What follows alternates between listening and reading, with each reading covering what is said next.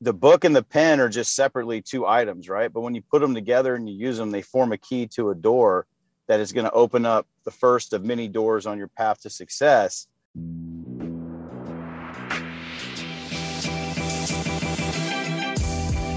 Great experiences build great leaders. Great leaders build great teams. This is Building Great Sales Teams.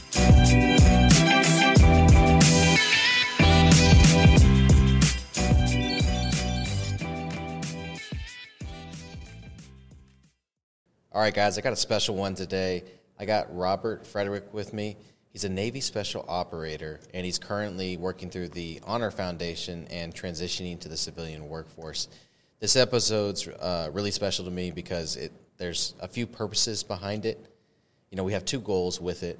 We're going to help our listeners understand how military training transfers to the civilian world, and then with Robert, we're going to extract some of the lessons and philosophies that Robert's gained from his extensive military career. Robert, welcome to the show. I appreciate you coming on. Hey, thanks, Doug. Thanks for the opportunity. Much appreciated. Absolutely, brother. So we met through a mutual friend, Brenda Nekvital, and she does work with the Honor Foundation, and she mentioned you, and she was just singing your praises, and when she started telling me about your background and everything and what you were looking for, I kind of like realized, hey, I've got a few people in my network that could use someone like that. You know what I'm saying? So she was like, do you think you have someone for that? And I was like, yeah, absolutely. So she set up a call between us. We hit it off. I think we talked for like an hour or something like that. And that's kind of how we met. And so, Robert, can you tell me what you currently do in the Navy right now? Well, yeah, basically I'm a staff nerd, a man at a keyboard, and yeah, I've elevated up to the organizational leadership level. So I do, a lot of like futuristic planning, engage with the various theaters globally, finding out how to address the problems they currently have, how to posture for future problems, assess the risk, the logistics behind moving people around. And I kind of just sanity check what their plans are and see if it makes sense, like what they are intending to do. And then we run it through, our SMEs, our subject matter experts, take a look at it and say, is this feasible? Could you do it with this many people or boats, or do you need more? Or do we even have that much in the inventory? If not, how would we get it to that? That's kind of what I do now. So you're, taking some of the, I guess, grander out of it. You're an operations manager, sounds like. Basically, yeah, you deploy the operation needed for whatever country or whatever embassy. I think you would say that you're working with the Department of Defense, correct?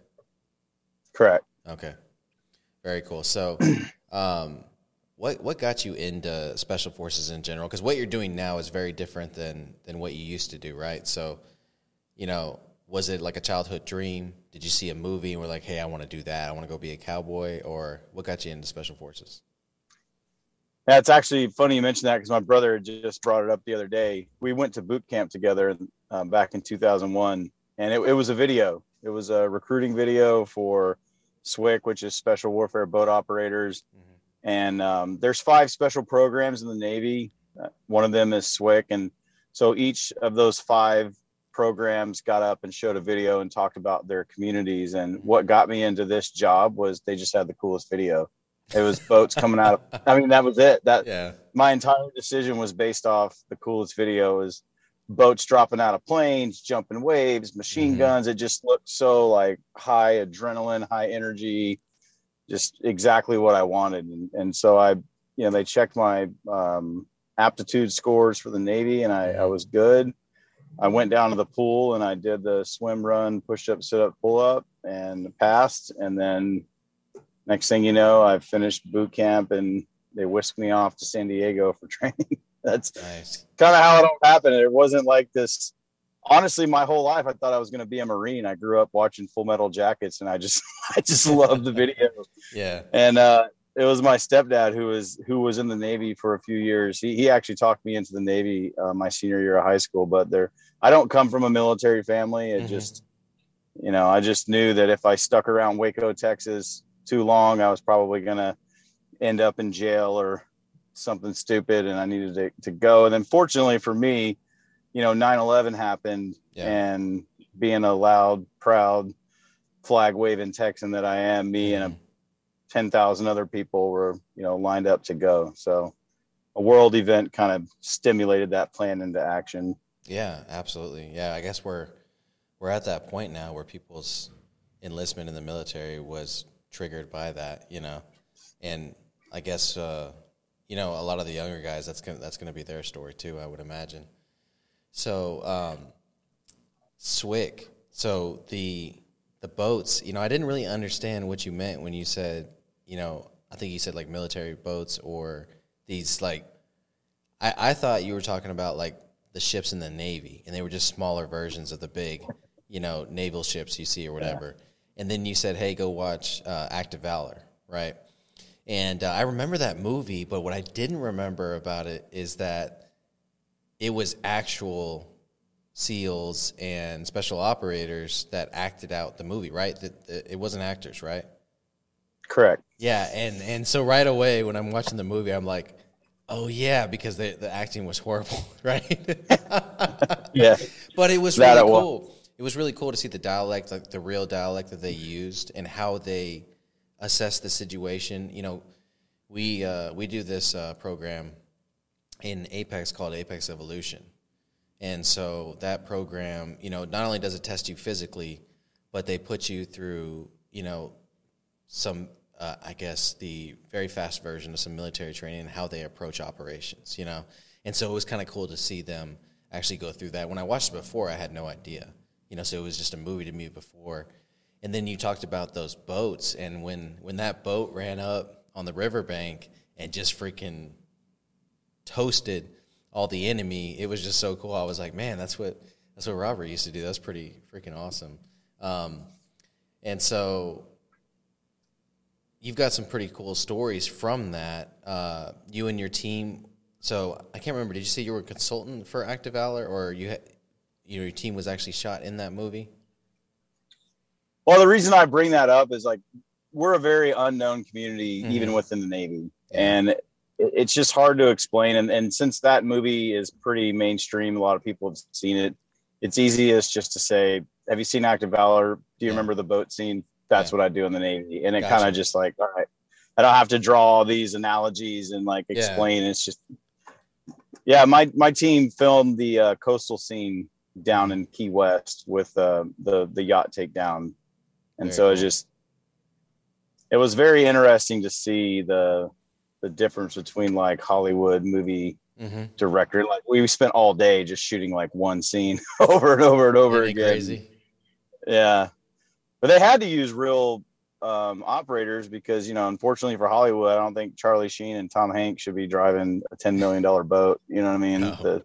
The risk of that is pretty high. So it was I think the intent of that movie was to boost recruiting, and I'm sure it did that, because it is pretty heart pumping. One of the premises behind that movie is like those individual scenes, the guy diving on the grenade, the guy who got shot 26 times. Those are all real stories that have happened. They just are fictionally portrayed in the movie, but they're based off real events. So it's pretty neat. Yeah. When you see those scenes, it's just like, dude, it brought me to tears again when he jumped on that grenade. It was just like, oh, I can't imagine, like, you think you know what you're going to do in that moment, but, like, do you really know what you're going to do, And you don't know until it actually happens, and then, you find out. But, I think we'd all like to think we'd jump on that sucker. But right. All right, so let's talk about your career a little bit. I got very interested in it when I was looking at your resume, and one of the things you said on there was stimulating foreign military sales. So, like, when I read that, the first thing I think of is, like, Iron Man and, Robert Downey Jr., like, flying above, military testing facility and showing them basically, you know what I mean? And that's what I'm thinking in my head. Yeah. But it's actually a very finesse thing that you used to do. And can you walk us through that a little bit? Yeah, that line item in particular, looking more in like the sales business world wasn't something that I primarily did at my embassy job, but it became part of it. Part of that approach I was talking about, the rule of 10 and like, what can I do for you? And so, we would come in with all kinds of new equipment, boats and guns and stuff like that. And if the host nation was interested and it was legal to, sell them those things, they'd want to buy boats and planes and guns and things like that. And I would just make that connection, like the host nation would say, yeah, we're really interested and we want to buy these boats for our SWAT team.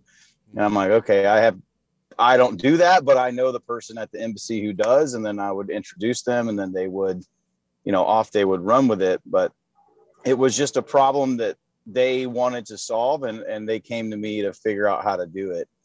And as I'm learning to translate all this experience, like we had our conversation, like you said, that's very business development type, a guy who just kind of knows and just, makes connections and introduces people and makes things happen. And so I threw that in there as maybe it would catch somebody's eye. Oh yeah. Caught my eye. And then when you told me about it, like I'm walking through, so, one of the abilities that I have in my business is training, and a lot of training is translating, right? And so when I look at, what you did in that model, there's really two major pieces of it. One is lead generation, right? You're going out and in your normal operation, you have an ability to basically prospect for military sales. You're not doing it on purpose. It just happens naturally, right? And then the second piece of that is the relationship building, And when you look at a business development role in anybody that sells anything to the military or to just corporations, that's it right there. It's lead generation and it's relationship building, And so that skill set absolutely translates to the civilian world. And, one of the things I think I told you is just have a lot of confidence in that. You know what I mean? Because who can say they've sold or they have generated a lead that sold a $10 million boat? You know what I'm saying? Like that. Right. And then that they generated leads that created military sales, And so there really isn't a price point that I think you would be afraid of. You know what I'm saying? Whereas like, people that sold home services or something like that, maybe the biggest thing they sold was $5,000, And so, you've basically generated millions of dollars in military sales. And so that's what business development is, 100%. So I think it translates really well. And so you mentioned the rule of 10 earlier. And this is something that you've kind of came across in your career. And so can you walk us through the rule of 10? Yeah, and that it all ties together, like that foreign military sales wasn't my job at all, but my access and placement and the relationships, the trust that I had in that job that I built over time is just what made it very turnkey for me that somebody asked about a particular topic. And I'm like, yeah, I know a guy who can do that for you. And I just introduce him. That was one of them. But I developed what I call the rule of 10. Actually, I've taught this, and that tour is still paying me to this day, and good relationships and friendships. But I would tell, you have to understand, for us in the special operations community, or even the military community, we are in an organization that is built to support the warfighter. So if you go to any one of the teams, like all of the departments are there to support whatever that warfighting entity is, a tank battalion, a SEAL platoon, a boat detachment, fighter squadron, whatever. And so when you get into working in the State Department, diplomatic world, it's a whole different ballgame, because those people don't owe you anything. Like, they can wake up, go through their whole day and not talk to you and be successful. So the only way that you can get things done in that space is to get to build a bond that transcends rank and title, and just get to know them as like Doug and Rob, and the way I approached that was just like, if you always come to somebody with a problem, or if you need something, they eventually get tired of you coming around. And I would have to work with the guys that would come in and be like, look, just go by and say hi. I call them trust deposits, and I say, only if you talk to somebody 10 times, on the 10th time, should you ask them for a favor. And it doesn't have to be this grandiose hour-long chit chat. It can just be as simple as saying good morning, or, bringing a cup of coffee by if they're having a hectic morning and they like lattes, or asking about their daughter's dance recital, or just showing a genuine interest in them. Ask about their cats or their dogs or the Cowboys, whatever. And you do that through what I call trust deposits, just, casual conversations and with no agenda. You have to approach people with no agenda in mind. Just go by and just be a nice person. And then eventually a day will come that you need something from that individual, and they'll be happy to help you out, versus every time they see you, it's because your hair's on fire and you need something. There's some emergency problem. And I explain to guys, like, imagine everybody comes to work each day with a plate of food, and before they go home, they have to eat that whole plate, and it's already got more food than they can eat on it. And so when you walk up, you represent like a triple bacon cheeseburger that you're going to slap onto that plate, that they want to help you out. They're going to have to eat all the stuff they have to eat, plus your triple bacon cheeseburger. And so when I say, like, what can I do for you? My approach is to come around every day and take a few things off that plate for them. Right. Yep. And so that one day I come around to slap the cheeseburger down, they're like, I got you, man. What do you need? Yeah. But it takes time to do that. You can't just drop in and do that kind of stuff overnight. Yeah, I love it. I mean, and probably my favorite part of that concept or that philosophy is the trust deposit piece. It makes sense in relationship building that, you have 10 interactions or 10 occurrences before you ask for anything, because you're building that relationship. But then when you talk about trust deposits, that's what that interaction is, right? And when you talk about sales philosophy in general, one of the best sales philosophies is people buy who they know, like, and trust. And so by the time you get to that 10th or that 9th trust deposit, they know, like, and trust you. There's no way around it, especially if you haven't asked for anything from them, And so I love that rule. That's a great rule to live by and to work by, 100%. It's funny. You had said to me after I explained a lot of this stuff that, like, you said, you understand business better than a lot of people who've been in business, and that made me feel good. It kind of brought my anxiety down a little bit, because I'm going from a comfortable military environment that I've had a paycheck on the 1st and the 15th for 21 years. I haven't had to worry about medical, dental, life insurance, any of that kind of stuff. It's a very comfortable bubble that we live in, and trying to figure out, like, how I'm going to translate that into a civilian sector. And I'm like, well, I know how to do all these things in a military setting, but what does that mean to you?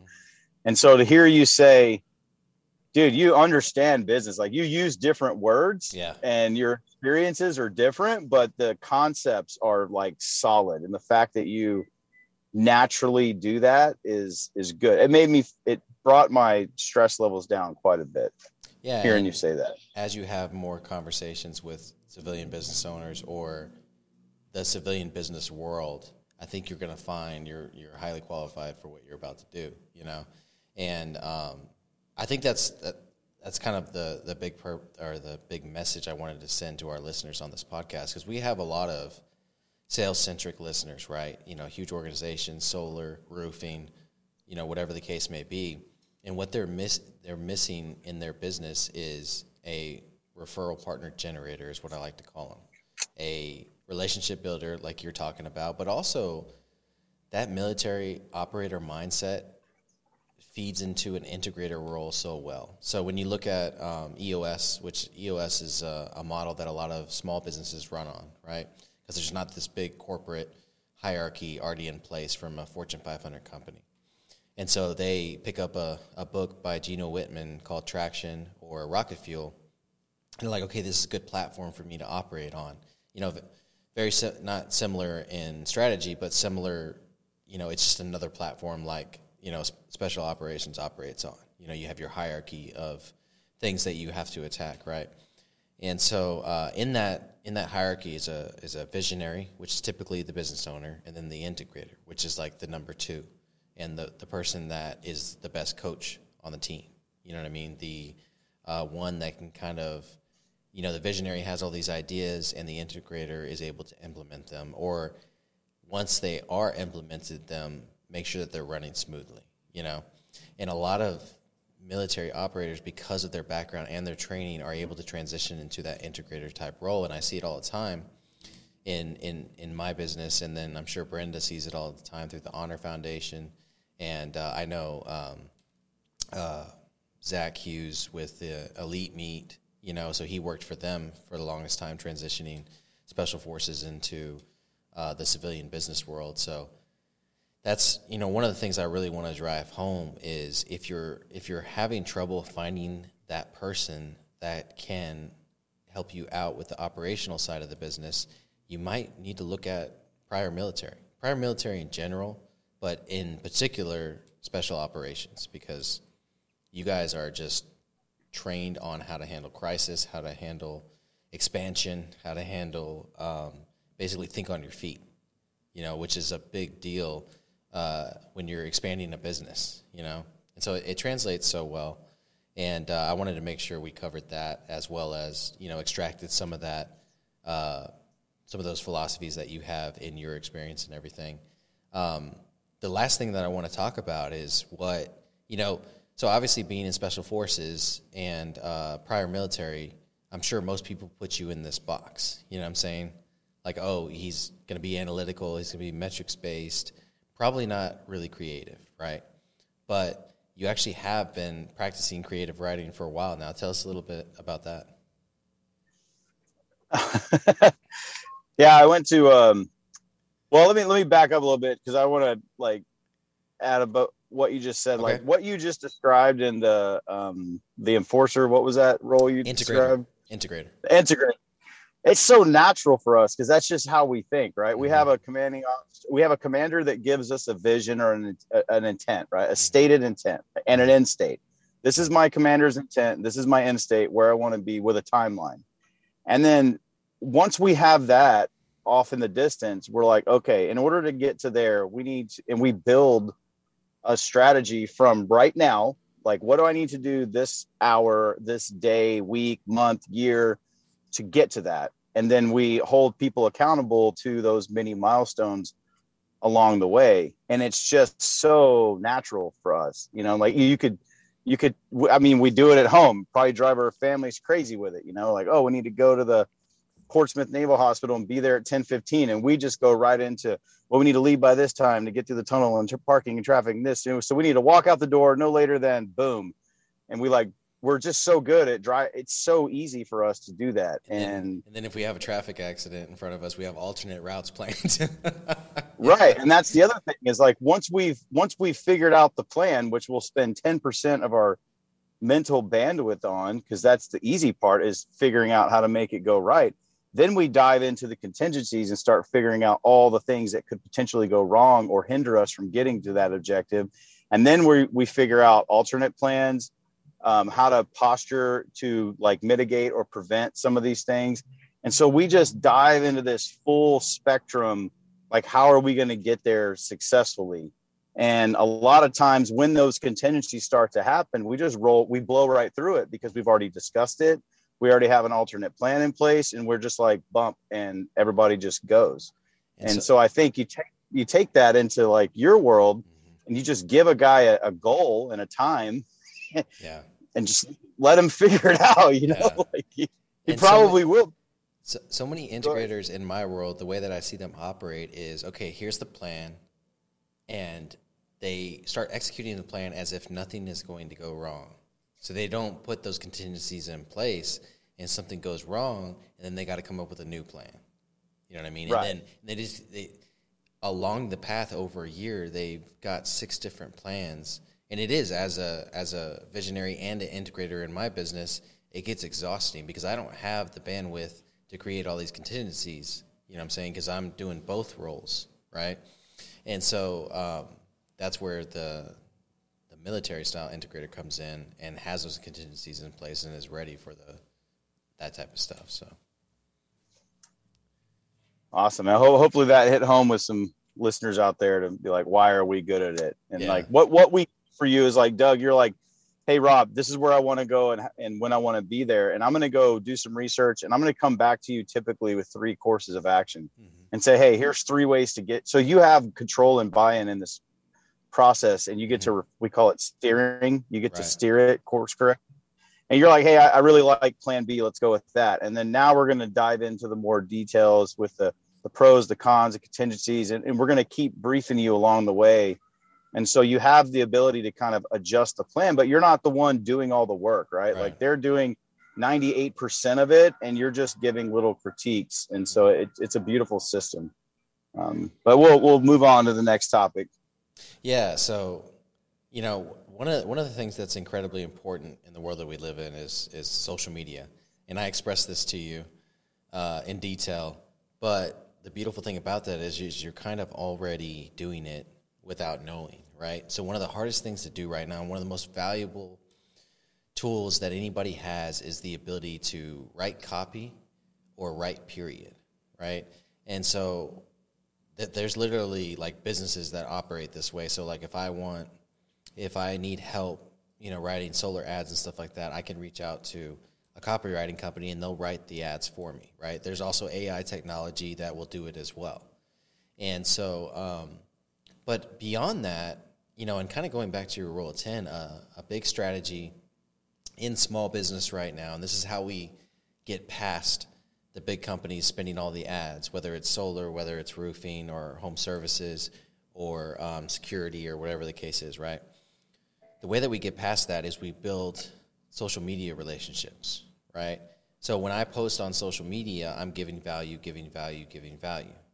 And then when I actually ask for something, it's like a donation to the Movember campaign, or it's,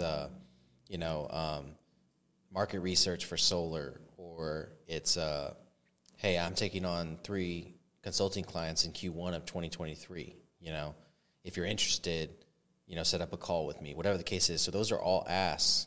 But those are asks I'm giving after doing 3 podcast episodes a week that people can get value from, posting twice a day, and, you know, letting them in, basically creating familiarity. But it's all writing. You know what I mean? And all a podcast is spoken writing, right? And so it's all writing. Writing is incredibly important right now because it's a unique art, because so many people just want to put the video in front of them and do this. It's become this, like, where video used to be the rare thing that people would do.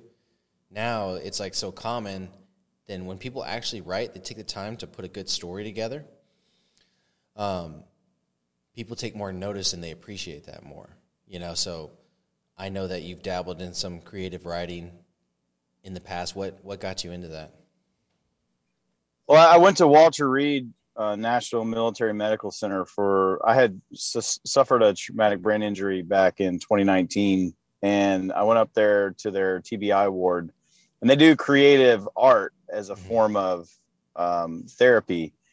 And I've always just been good with words and poetry, even back, you know, in grade school. And it's funny because in our line of work, like when you leave a command, we'll give you a paddle, and on the front, it'll have like the dates of your service and, you know, some memorabilia and things. But if the people really liked you, if you flip it around to the back, there's a roast. There's like a slam poetry on the back, and it's usually brutal and it's funny, and like we'll get together, you know, outside of work, a barbecue or a restaurant or bar or something, and we'll just kind of, it's like a roast, you know, to say goodbye. And I've become the unofficial paddle roast guy everywhere I've been. So it was just kind of natural. But what the first story I wrote was called The Book and the Pen. And my like message to the leaders of the military today is like, these younger servicemen and women, like, to them, 9/11 was something they learned about in history class. Right. You know what I mean? They're 18, 19, 20 years old now. So 9/11 is before they were born.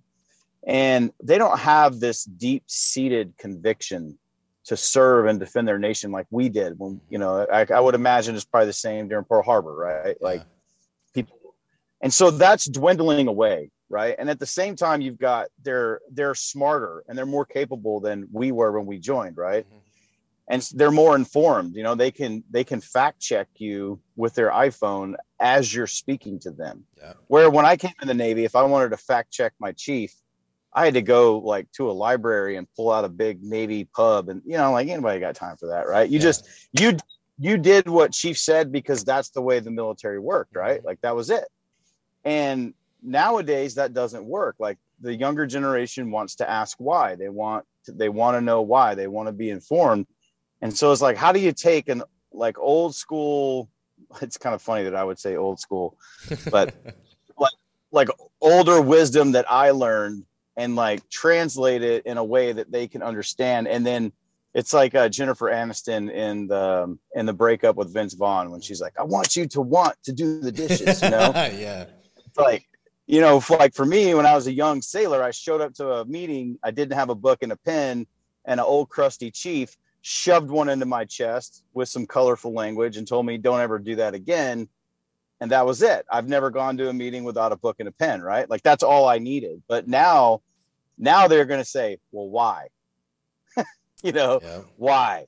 And so the book and the pen was a story about how it forms a key, and that book and that pen is the key to your future, right? Mm-hmm. And the metaphor is that like the book and the pen are just separately two items, right? But when you put them together and you use them, they form a key to a door that is going to open up the first of many doors on your path to success. But you can't open that door, right? The only thing that you can do is make the key, and someone else has to open it for you. And why the book and the pen is important is if you just show up on time in your uniform, shave, have a haircut, the basics, right? Show up, be a good dude, and you have this book and pen and you write everything down and you check it throughout the day, you won't forget to do anything, right? Before you go home, check it, be like, oh, I forgot to do that, do it. And then over time, what happens is your leadership starts to notice that you're dependable, right? They see that you give this presence that you're committed because you're always there with your book and your pen, right? And then you never forget to do anything because the book reminds you not, and you don't forget, right? So then you become dependable. And once they see you as dependable, that's when the trust starts to form. And once they trust you, that's when you've turned the book and the pen into a key, right? And then what happens is an opportunity is going to come along, probably more in the military than in the civilian world, a short notice deployment, a high value school, good orders to Italy or something, mm-hmm. right? And they're going to have to pick somebody to go, and they're going to pick you because they trust you, right? And they're going to take that key that you've made now with the book and the pen. They're going to open up that door and send you through it. And then you're going to show up to the next door. Your reputation is going to arrive before you. Mm-hmm. They're going to assign you bigger and better things to do. You're going to crush them because every day you still have your book and your pen, and then you gain knowledge, you gain experience. But if you trace it all the way back, you're competent. You're confident because you're competent. You're competent because of your knowledge and experiences.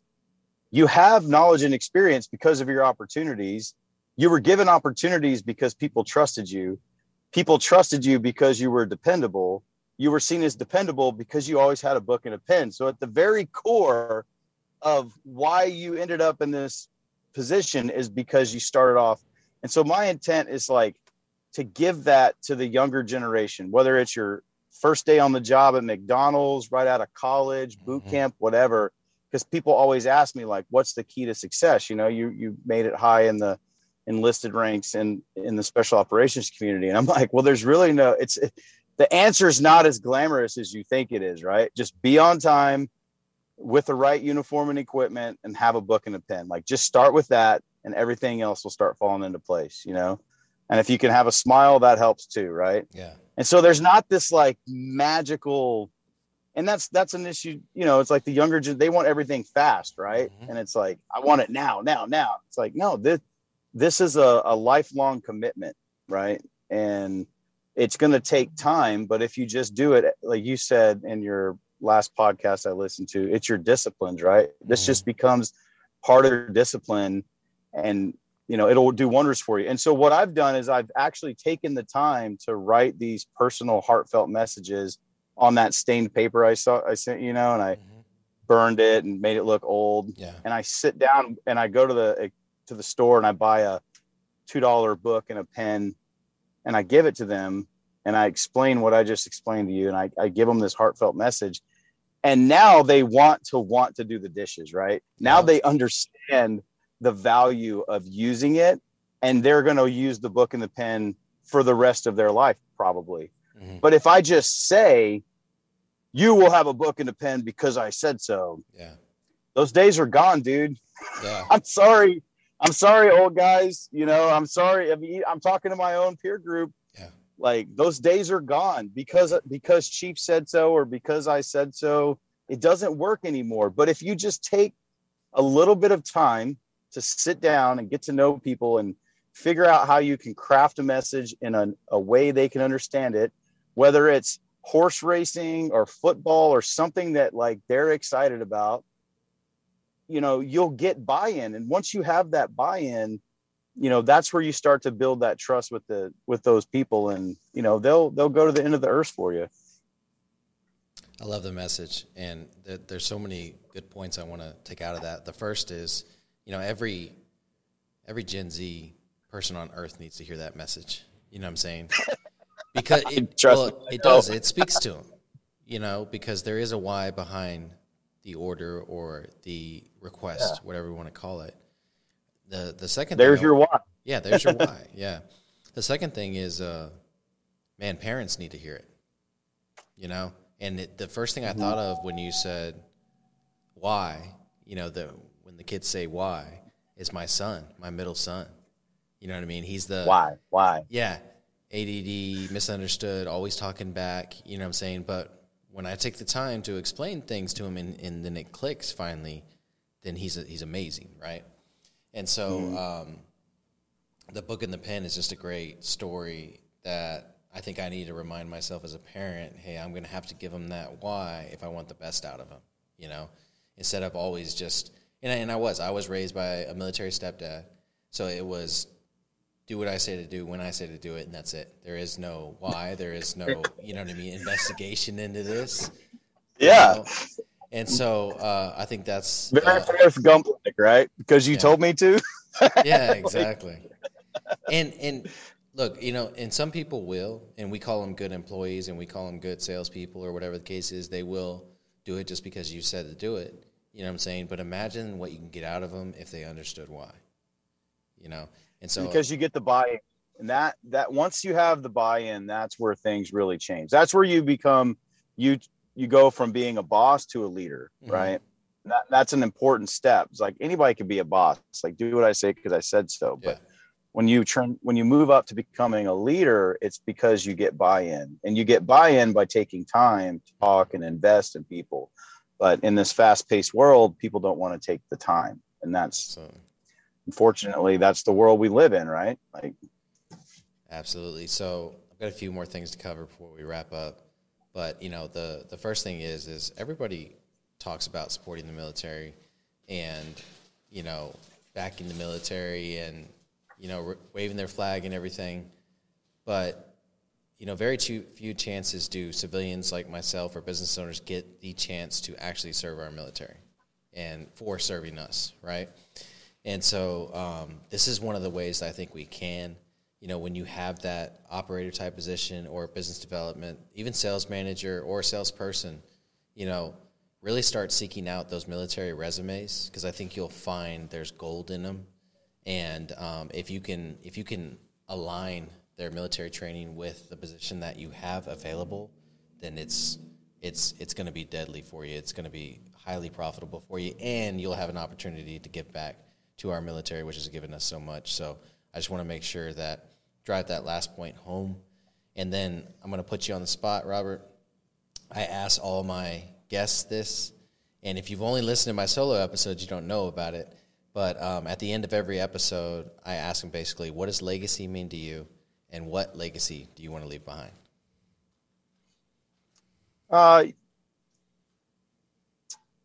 The legacy that I want to leave behind is somebody who just help people get to where they, no matter what your goal was, whether it's get your bachelor's degree or join the military, whatever, just like help you get to whatever that next level is. And I think to me, the legacy are those people, right? Like that's those people when your name comes up, in a gym or a coffee shop or whatever, and they're like, man, that guy was awesome. He stopped what he was doing.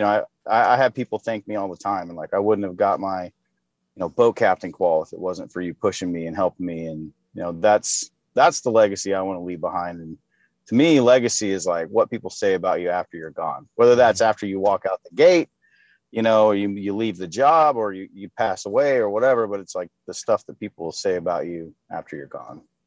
I love it. And I think a lot of yours will come from that creative writing piece, whether you know it or not, whether it's the rule of 10, the trust deposits, or the book and the pen. The book and the pen is just an amazing story that I think needs to be heard everywhere. And so I'm incredibly grateful that you came on the podcast today. You're always nervous when you start a podcast as a host, whether or not you're going to be able to actually exemplify who you're bringing on and the knowledge that they have and do them justice and everything. But I think we have today. And, part of that is because you're a great communicator. So I feel like we were able to accomplish that today. So I appreciate you coming on, brother. Yeah, I appreciate you too, Doug. And, you talked about what can guide. You were the first person that I was introduced to through this Honor Foundation. You start like this and they kind of dial you in. You were the first person that no military background, just, Brenda saw a good link up. And so really kind of coming in cold, you took the call, you listened to what I had to say, and you gave me some good advice. And then you opened up your Rolodex and introduced me to Harry. And that's going well. Right. And I could tell you that if I was standing on a ledge with 1 foot off, nervous about making this leap into the civilian world, I probably took 5 steps back that day from the edge. My anxiety levels, my worry, my stress, I felt like this overwhelming, I'm going to be okay. And so what can the people in your line of work do is just take the call. And it may not be in solar panels, right? But it may light bulb go off. You're like, hey, talk to my friend Christy or Jimmy or whoever, and just help these people find employment. It's huge, man. And I can't thank you enough for doing this. The call we had before, the connection with Harry, it's all awesome, man. So thank you very much. Yeah. And we'll, hopefully we can get that hashtag trending too. Take the call. Take the call, right? I did the post the other day that take the call, but whenever we put all this stuff out, we'll be sure to include that hashtag as well. But yeah, I couldn't agree more. And it's serving me just as much as it's serving you, being able to give back to the military like that. And it's just a phone call. I probably do 10 of them a day. You know what I mean? So if you can have one that makes an impact like this, I mean, honestly, it's almost selfish. You know what I'm saying? It really is self-serving at that point. It's part of your legacy, you know? Your legacy will live on through me. I'll say your name for the rest of my life. This guy, Doug, and that adds to your legacy. Absolutely, brother. Well, again, I appreciate you coming on the show. It was an honor having you on the show, and look forward to seeing what you do from here. All right, man. Thanks, Doug. Have a good one. All right, let's get building.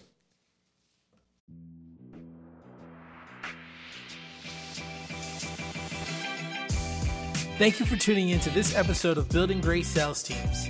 Be sure to execute on what you just heard, and let's get building.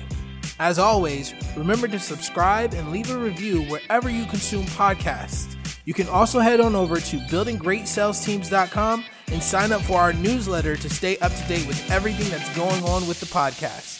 See you next time.